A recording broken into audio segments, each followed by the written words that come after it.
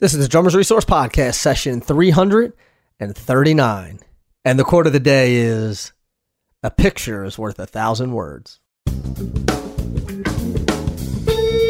listening to the Drummers Resource Podcast, home of in-depth interviews with the world's greatest drummers, music industry professionals, and thought leaders.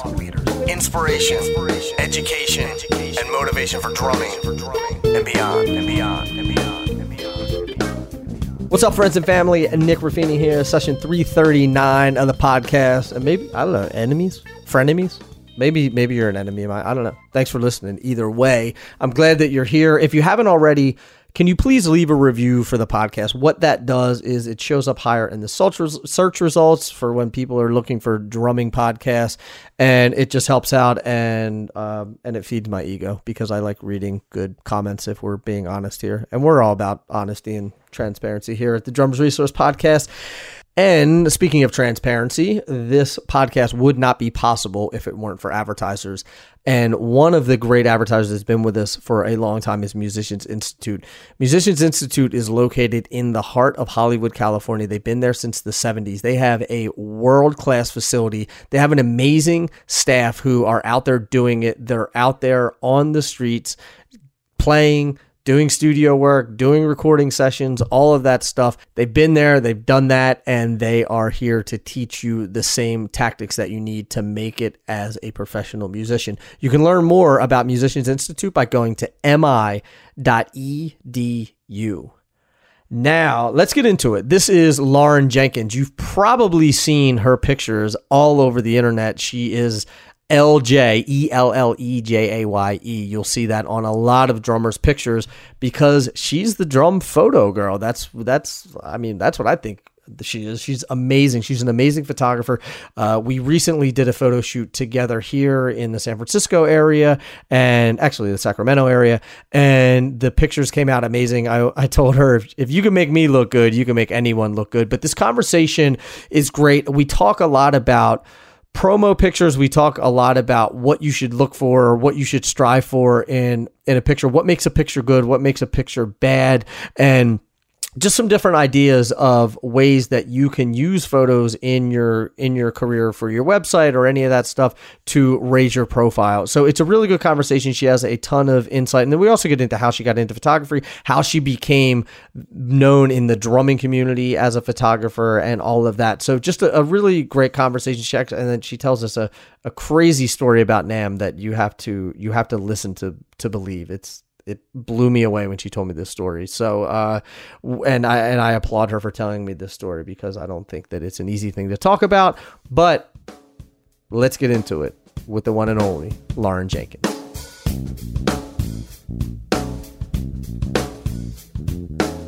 Hey, Lauren, how are you?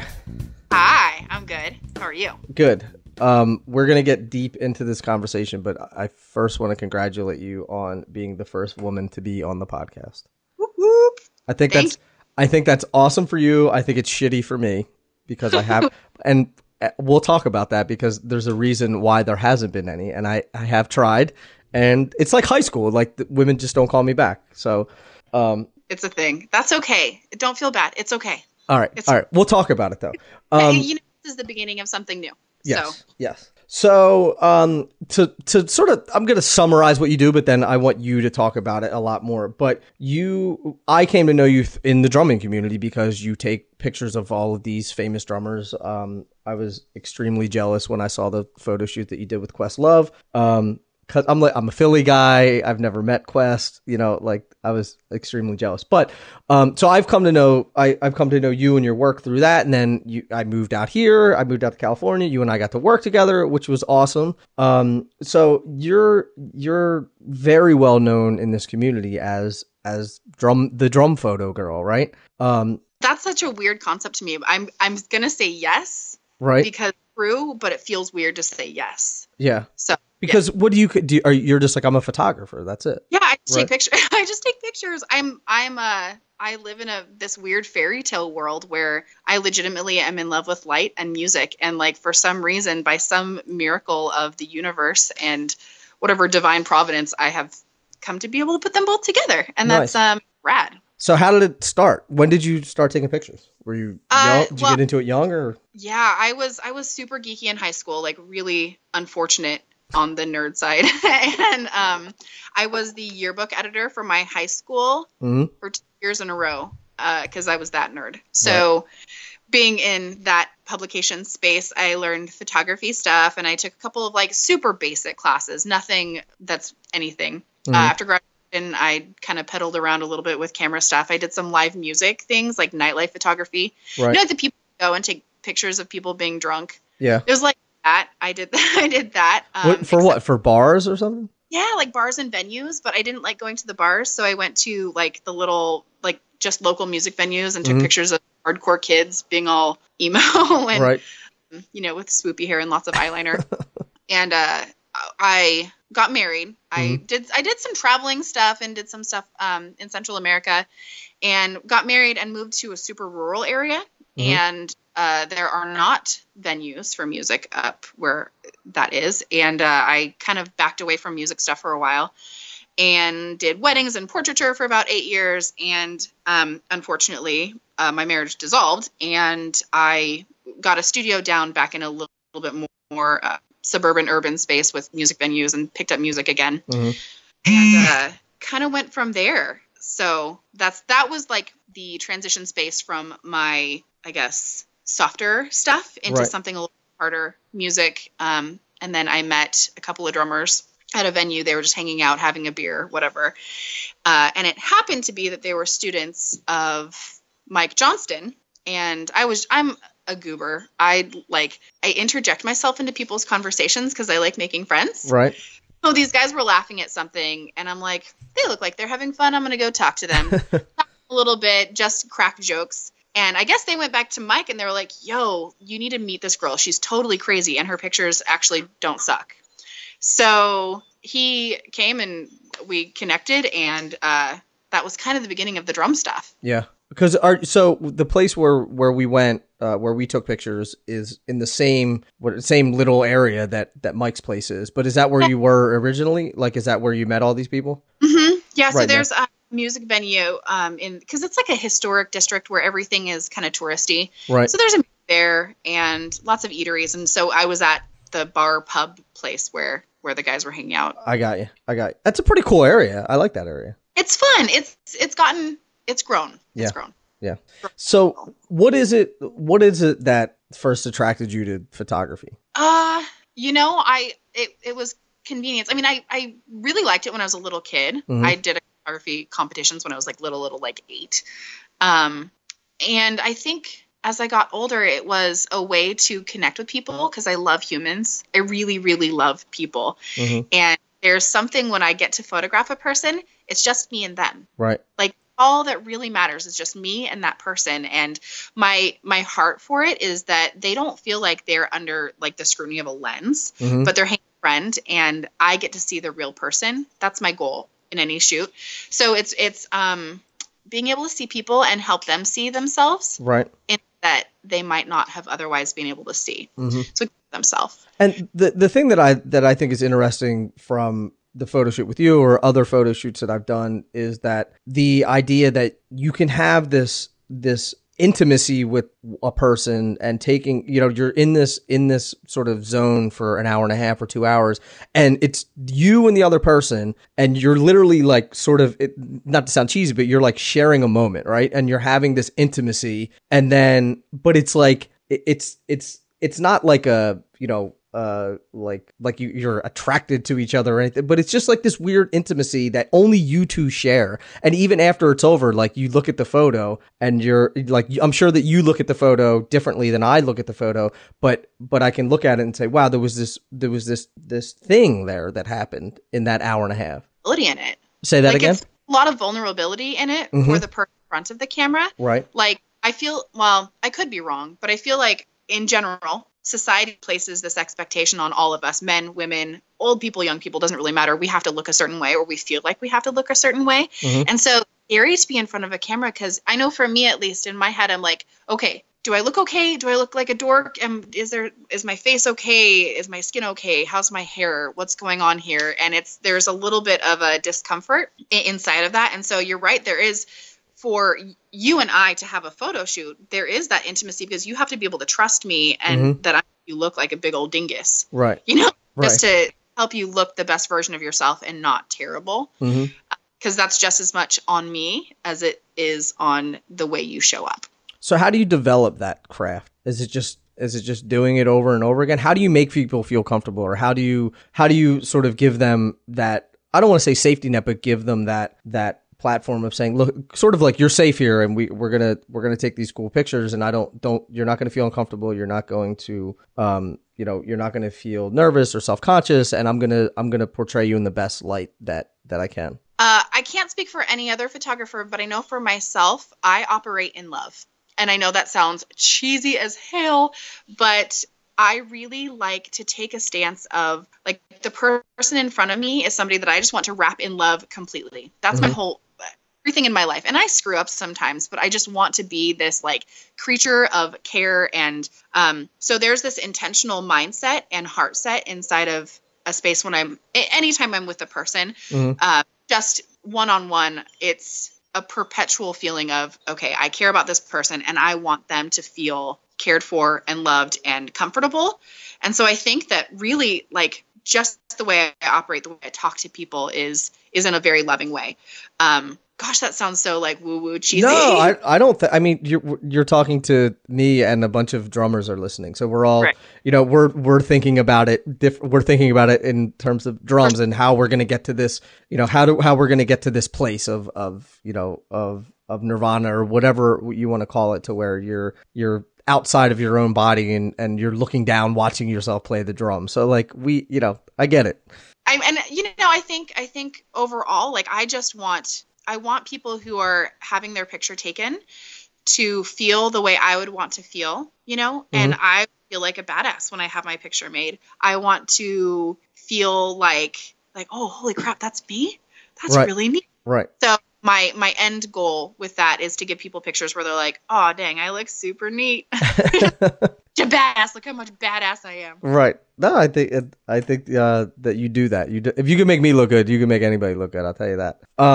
So let's talk a little bit about so you meet Mike, right? And you start taking pictures of all these different drummers. And was it a gradual process? I mean, it seems like you were just, like, every other week you were like, oh, I'm taking pictures with this person and this person and this person. It seemed like it went pretty quickly. It was so interesting. 'Cause, like, I showed up on the scene with Johnston, right about the time where things started moving really fast for him. I mean, he's put decades into his work, so right. I don't want to, like, I showed up and he blew up. That's not even close to what I'm saying. Right.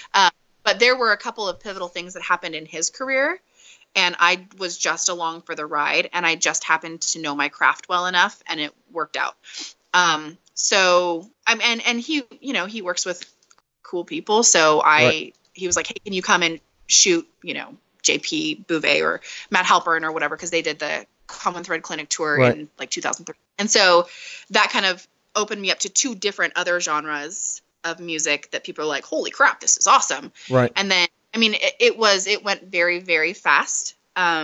Just because I was kind of the go-to, and it kind of blew up a little bit too fast. Oh, really? Well, because I was traveling last year, the last 2 years, I was traveling an excessive amount. And especially because I'm a single mom, and I still try to be 150% mom when I'm right. with my kids. So, like, it was, all right, coordinating babysitters and making sure their dad could get them to school and all this stuff. Meanwhile, I have to figure out, I would do, like, tours, or I do tours where I'll say, okay, I'm going to the East Coast.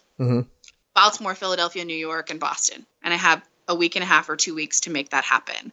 And it's photo shoots, and it's editing inside of that, and it's the travel, and so the amount of travel that I did the last couple of years went bonkers. Right.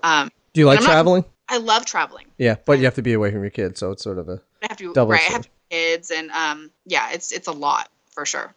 And I remember you and I talked a while ago, and you were going back and forth from East Coast to West Coast and East Coast. I mean, you were doing a lot. It wasn't like, hey, I'll be there in 6 months. You're like, I'll be there the first week in February, and then I'll be the third week in March, and then I'll be there in June. And it's like, whoa, you are traveling a lot. Yeah. So were you going specifically, because I think this is something with, it kind of ties into touring a little bit too, where were you setting up the jobs and then going out there, or were you saying, sort of reaching out to everyone and saying, hey, listen, I'll be there for 2 weeks. Here's the dates I have available. Well, usually the catalyst for a trip would be when somebody would say, hey, I really want you to come out. I need to redo my whole website. Can you come out this month or March, whatever?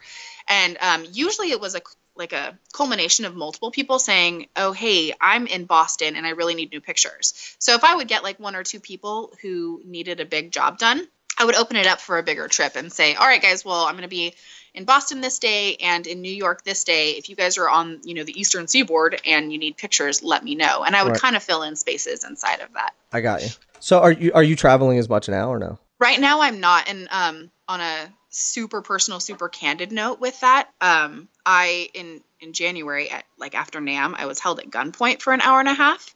And what? It was crazy. I was going up to LA from the convention center and I pulled over in this neighborhood, like literally I could see Disneyland from my car. And this dude comes up to my car and basically pulls a gun on me and tells me to drive him around. So I drove homie around for an hour and a half. So that kind of did some stuff in my brain a little bit. What did he, and we don't have to go too far down this, but like, wasn't anything. Was he like, yo, bring me to 7-Eleven and it was like turn left, turn right, and we went like maybe in a 2-mile radius from the convention center. Crazy. And that's not to say that, Anaheim is inherently dangerous, but and then he was just like, okay, and then he just got out and left. Well, I mean, it would take like forever to tell the whole story, but it was really late. And you know how NAMM is, you walk 14,000 miles in a day. Up since like 5 that morning. I was exhausted. And so I was like, dude, listen, I'm falling asleep. Literally, I'm falling asleep. And there's a lot deeper stuff in the story, but basically I'm like, if we don't pull over, I'm going to fall asleep and we're both going to get injured. So he's like, fine, pull over here. So I pulled over, and fortunately there were people still out. It's like 1:00 in the morning, 1:30, something like that, partying outside. And so I just pulled over, laid on my horn, and the dude got out and took off, basically. And that's the very, very concise version of it all. But what? Yeah, crazy, like super crazy. And there's nothing the police can do. I mean, he stole $200, but it was cash, so it's not like whatever. But yeah, like silly nonsense, just silly. So now I've kind of taken a more thoughtful approach to travel, and I'm a lot more selective with the places that I go. Right. Well, I remember when you and I were getting ready to do the shoot, and you were like, I've heard, stories about, people getting robbed here or whatever. And you're like, I don't know if I want to do it there. And which now makes even more sense, Yes. Wow. So, yeah.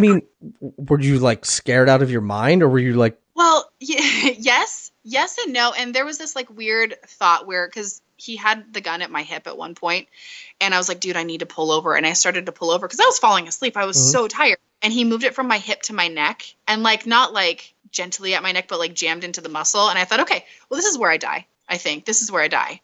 And I have just spent the last 4 days hugging people in like all of my happiest moments, literally just spent time around people from all over the world that I love, and hugging and being joyful. And, I've lived a really good life, and my kids are going to have great stories about me. So, okay, this is where I go. Fortunately, that wasn't the case, but, it was pretty scary. Holy shit. This is like blowing my mind. I never, not that I would have known this story, but I wasn't expecting to talk about this. Wow. Yeah, wasn't either. Well, I, for one, am extremely happy that that nothing happened, that you're safe and sound, and we're here to talk about it. So did you call the police? Did you do it? Or were you just like... Yeah, well, and I was really fortunate because like, I posted it on Facebook like, hey, XYZ. I had a friend who is a drummer. Like, before I had left to LA, he's like, just be careful. Let me know when you get there. And I didn't call him. And so he was blowing up my phone, and I texted him after the whole thing blew over. And I said, listen, I just had the scariest moment of my entire life. I'll fill you in. I need to sleep. And I got a hotel in Anaheim. It all happened.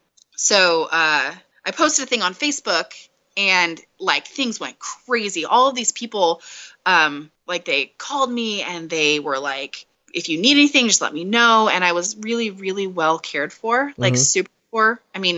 It was so beautiful. The community came together in this way that like, it sucked. I can't even be sad about it though, because it showed me that people show up. Right. And I didn't even really know. And people that I've met before, but people that I didn't know, that they're like, do you need money? Do you need a place to stay? Do you want me to come get you? Do you need me to get you food? Do you need me to take you to the police department? It was just like all of this stuff that people were just pouring love on top of me. And, so I did go to the police, but aside from that, there was some incubation space that I was given that was kind of like really cool. Yeah. So that's awesome. Well, at least there's some, like maybe some silver lining in it to see, how people respond and totally. And so, well, I'm sorry that you had to go through that, but I am happy that you're here to talk about it and we're talking about it. So, so let's talk about something different. Let's talk about, let's change the subject. I want to talk about pictures specifically and what makes a good picture and what other people should be thinking about. Maybe they're not going to hire someone to take pictures for them, but they may get their brother or uncle, sister, cousin, their roommate, someone to say, hey man, I just need some pictures for my website, or I need some for, some promo things. And I'm going to do it on my own. What are maybe some things that can make a picture good or bad, or things that they should think about? Okay, so I'm going to put this out there, and I know this is probably going to lose me followers or friends or whatever. Hold on, I'm doing an internal debate on whether there is no internal debate here on the Drummers Resource Podcast. We just say things, and then we accept the consequences later. All right. Consequences that may or may not come. I might piss some people off. Don't point your sticks in the camera. I piss people off all the time. That's like everything. I get emails after every podcast. They're like, dude, I can't believe you said that. I'm like, sorry. So go ahead. A sticker. Don't point your sticks into the camera. I'm just going to say, don't point. Don't do that. Stop doing that, guys. Stop it. You want people to take you seriously.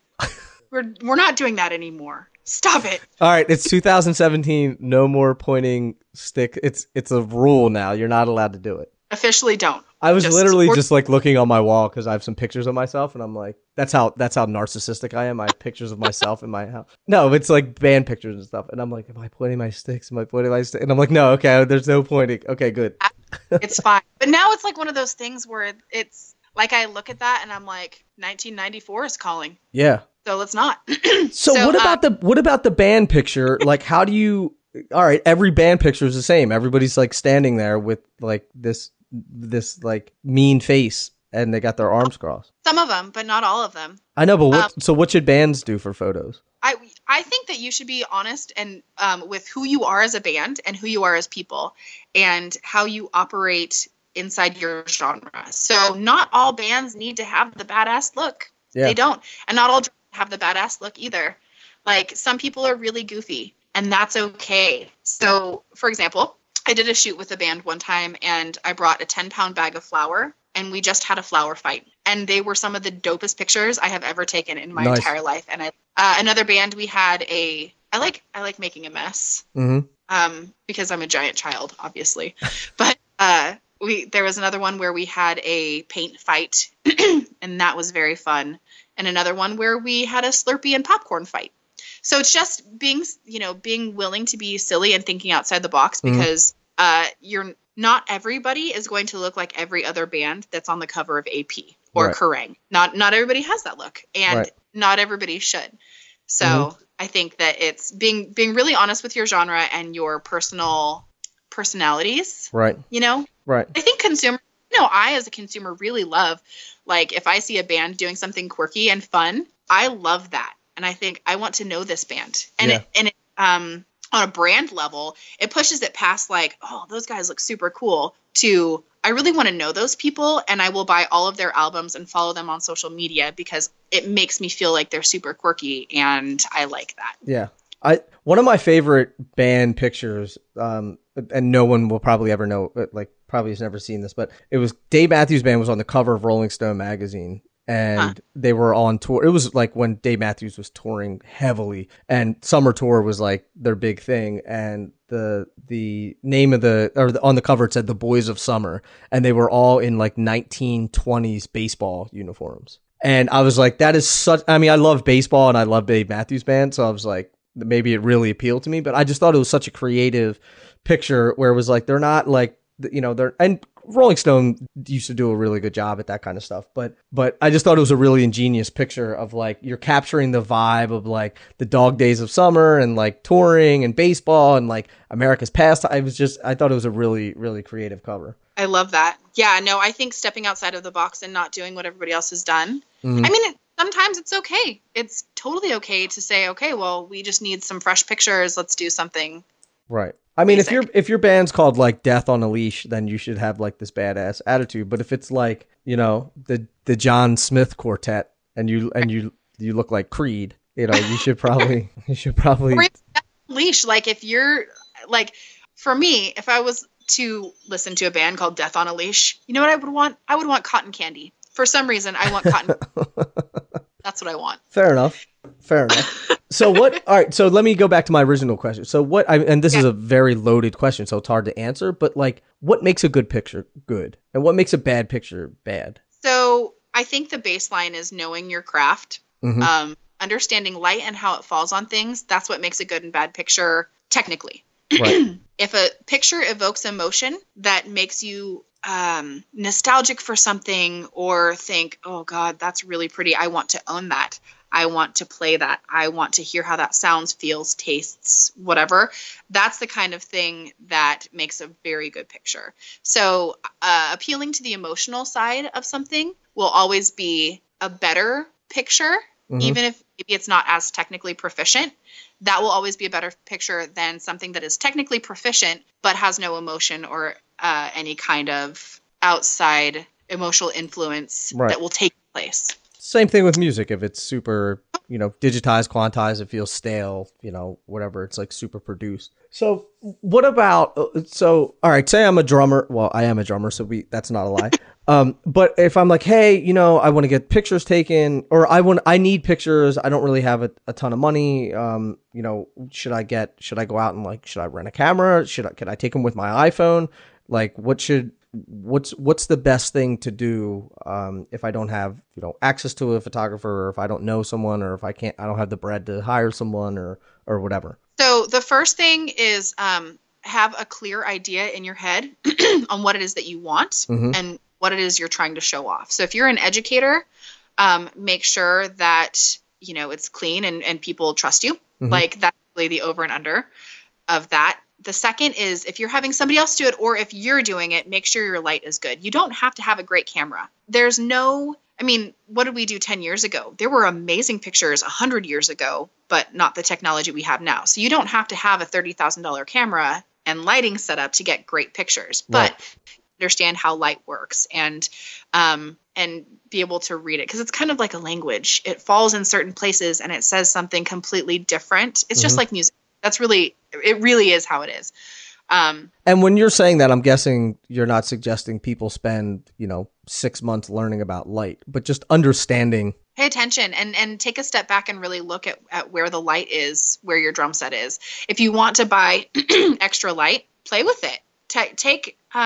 Don't do exactly what every other person has always done. Find something that feels really good for your personality, because not all people are the same. Not all players. And so not all lighting is going to be like appropriate for everyone. Right. You know, if you're a metal player, it's not going to be as appropriate to have super light and bright and fluffy, like floaty light. Maybe it is. I don't really know. But just whatever feels good for you, and don't just follow the rest of the pack that everybody else is doing. Because I see a lot of the similar lighting among certain circles of people that they're following a lot of people who do. Some people will copy my lighting or copy lighting that, you know, that Benny does or that Mike Johnston does for their videos or for whatever. And it's like, you're not their clone. Find yourself. Yeah. Yeah. Feel where you have and the style that you're creating.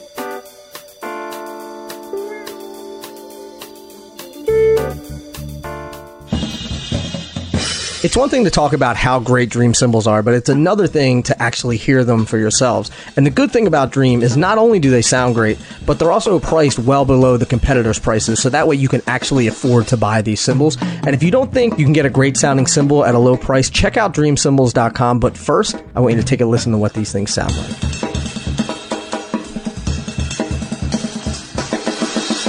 To learn more about Dream cymbals, be sure to check them out at dreamcymbals.com.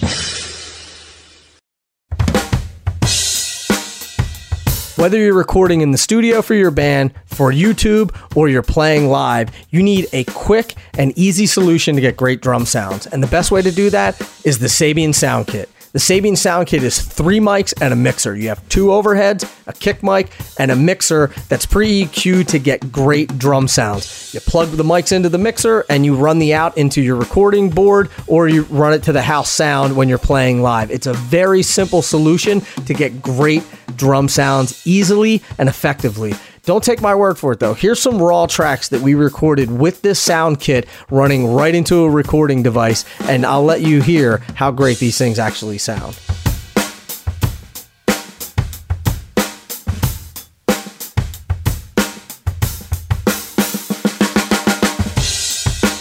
To learn more, go to SabianSoundKit.com.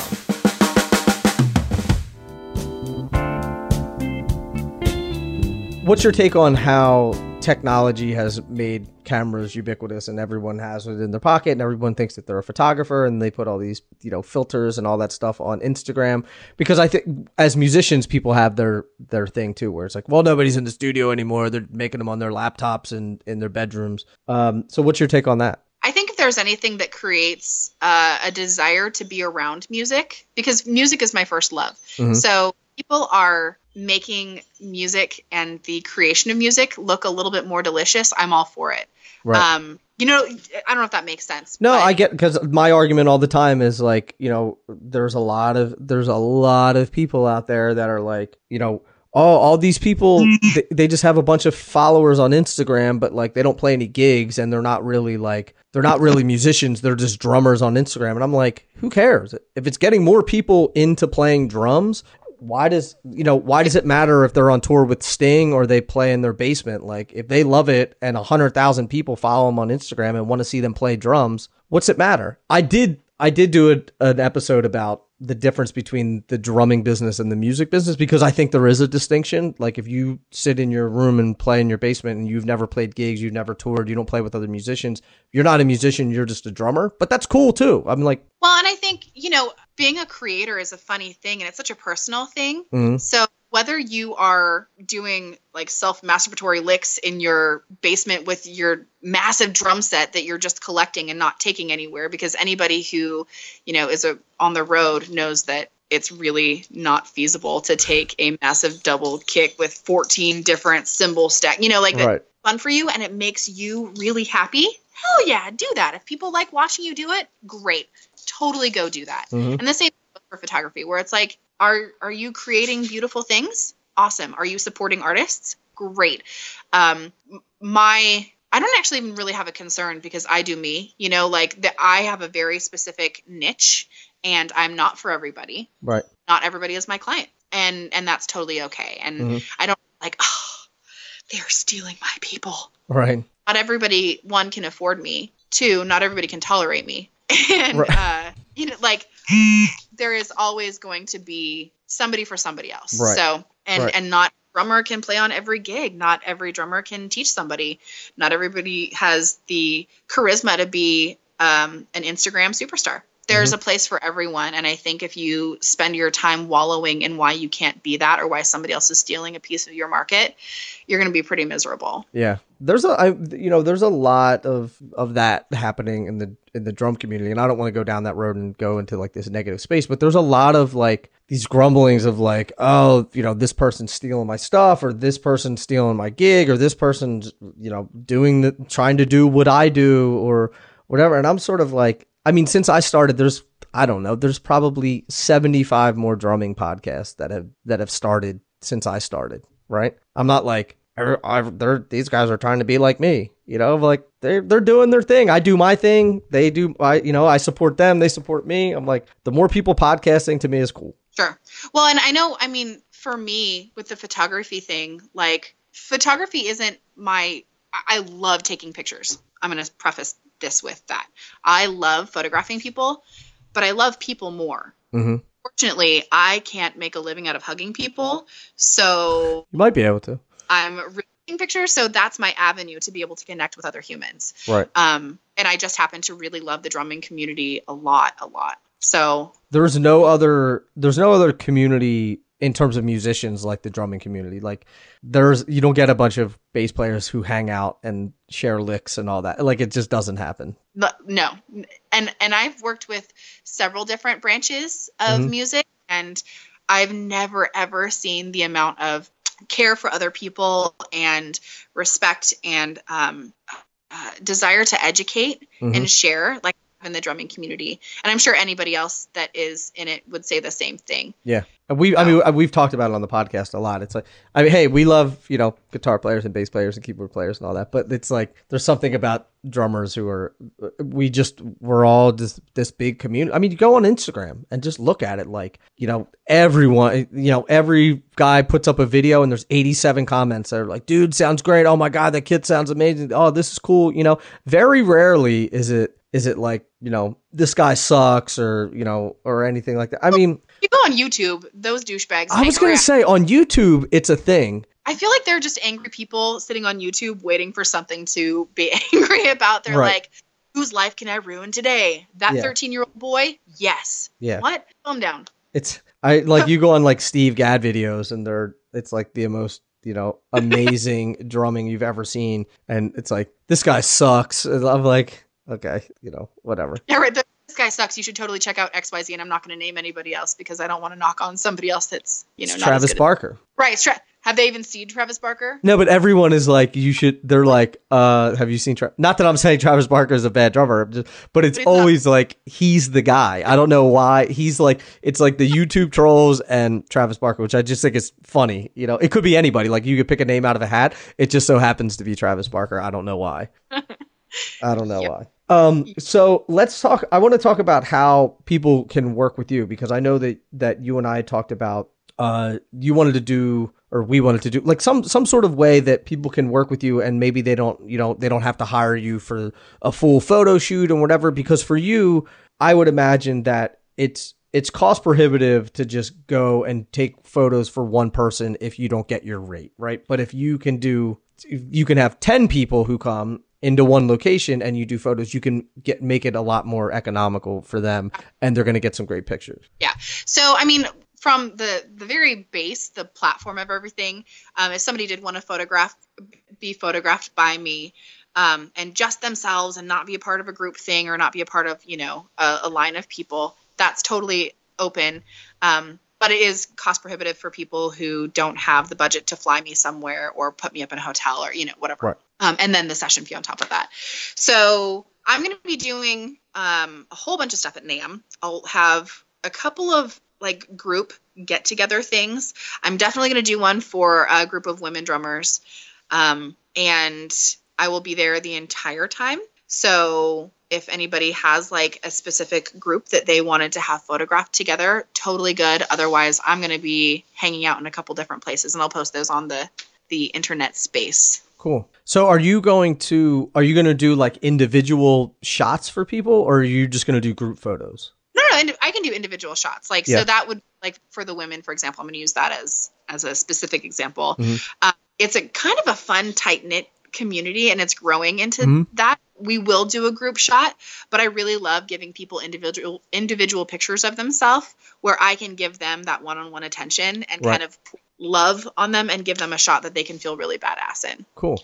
So I guess you'll just post all the stuff on your Facebook, or because I'll link to it all in the show notes to make sure that everyone can find you. I'll have it on my personal and on my business page, on my Instagram, and on my website. So I fully cover all the things. Cool. And I think, and you and I talked about this, and I'll let the listeners know when we decide to do it too. Like we should do something in our area where we are now in Northern California.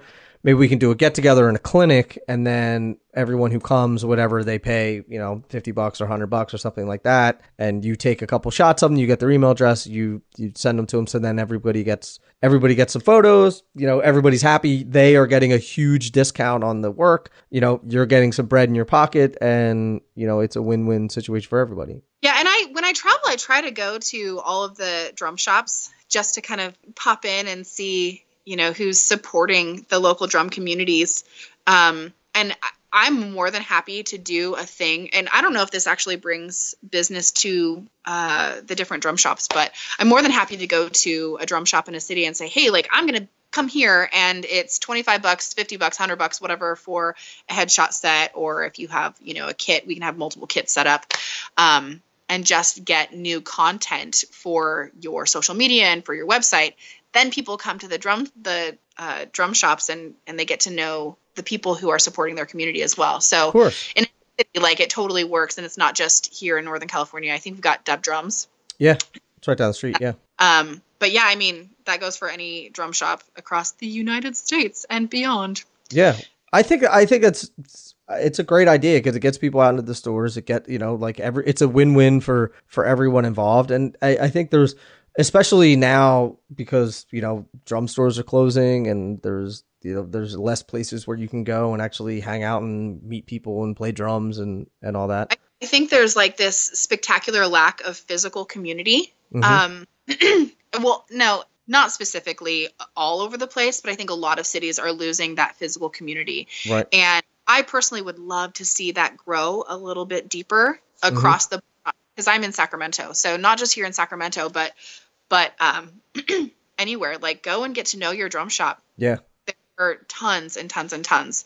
So get to know your people, because you never know, dude. Like, if you get to know somebody and they've got a lead on a gig and they can't take it and might end up with something that's really dope. Yeah. That could open doors for you, or vice versa, where you can really help somebody get their foot into a space. 100%.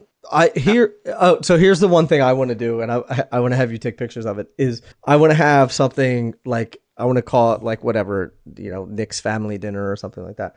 And I want to invite like a bunch of the listeners to come, and we'll find a restaurant or whatever. And so like, I grew up in the restaurant business, like since the 70s. I owned my own restaurant up until 2013, so like I've been in the restaurant business my entire life. And so I want to have people come in and I'm like, cook a big dinner and we all sit around and just like drink wine and have dinner and just like shoot the shit and talk drums and life and music. I love it so much. I think the only time I've seen that in action, like really in action, is a tiny bit in LA, but in Nashville, their drum community is rad.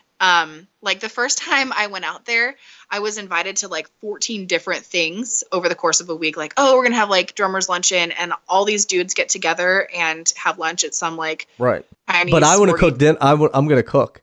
And that I actually amazing, like beyond amazing. I got a lot. So if anybody's listening and they want to come to the Nick's family dinner party, I don't know where it's going to be yet, but maybe in LA or maybe up here, or I don't know, maybe I'll do one in New York and LA and San Francisco or something. That would be so fun. Yeah, I'd be into it. Let me help on that. I'm totally down. All right. So if anybody's listening and they would be interested in that, just email me and I'll start to put it together. Kurt Biscara and I were talking about. Do you know Kurt? No. He's Kurt Biscara. He played with everybody from Elton John to Morris Day and the Time, and he's Sarah McLachlan. What's that? I'm not in the Cool Kids Club. Well, either way, yeah. I had him on the podcast, and now we're buddies. But he's really big on the idea, and his wife's from Italy, and we were like, oh man, he's all into espresso, and I'm like, oh man, we like this could really happen. So I'll text him today and tell him we're gonna do it, and we're gonna take pictures, and like, how cool would that be if we could like document the whole thing, and everybody could just and just sit around and like eat some good food and have some good wine, and it'd be awesome. Okay. Anyway, I'm getting off on a tangent. No, I love that. I feel like here's the problem with me though, and anybody who knows me will know this is absolutely accurate. I'm a tangent person. Everything's a bunny trail. Yeah. Whole like litter of bunny trails. I'm the same way. The same way. Well, cool. So, for everyone listening, I'll link all of your social media profiles up so people can follow you. People can check out your pictures, see what you got going on, but also they can learn about when you're going to be in LA, when you're going to be doing all that stuff, or in Anaheim, technically, where NAMM is. And if you need photos, I highly recommend using Lauren for whatever you need. She did a great job with my photos. Like I said, if she can make me look good, she can make you look way better. So definitely check her out. And Lauren, I want to thank you for the amazing pictures that you took, 2, for taking the time to chat with me today and just being an amazing human being, and 3, for being the first woman on the podcast. And I want to touch on that for one quick second. That I've reached out to numerous women to be on the podcast, and they've either been lined up and canceled, they haven't gotten back to me, or just never responded at all. So I'm trying for everyone out there, and I hate the fact that I don't have more women on this podcast, but I'm trying, I promise you, and I will right that ship in 2018. I promise you that, and you are the leading charge. So. Well, I appreciate the opportunity. Like I adore you, your energy and your person. You are so rad, and I'm really thankful for what it is that you bring and bringing people's voice to everybody else, because everybody has their story, and it's really cool to be able to hear that. So, cool. So thank you. Yeah, of course. Thank you. And I'll see you soon. I don't know if I don't know if I'll see you before NAMM, but if not, I'll definitely see you in Anaheim. I don't know. Well, we'll talk about it. We'll figure it out. All right. Thanks. Lauren, thanks again. I'll talk to you soon. Thank you.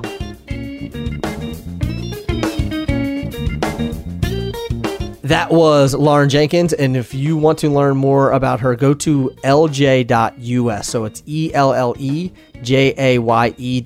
You can book time with her. You can look at her amazing pictures. You can learn even more about her.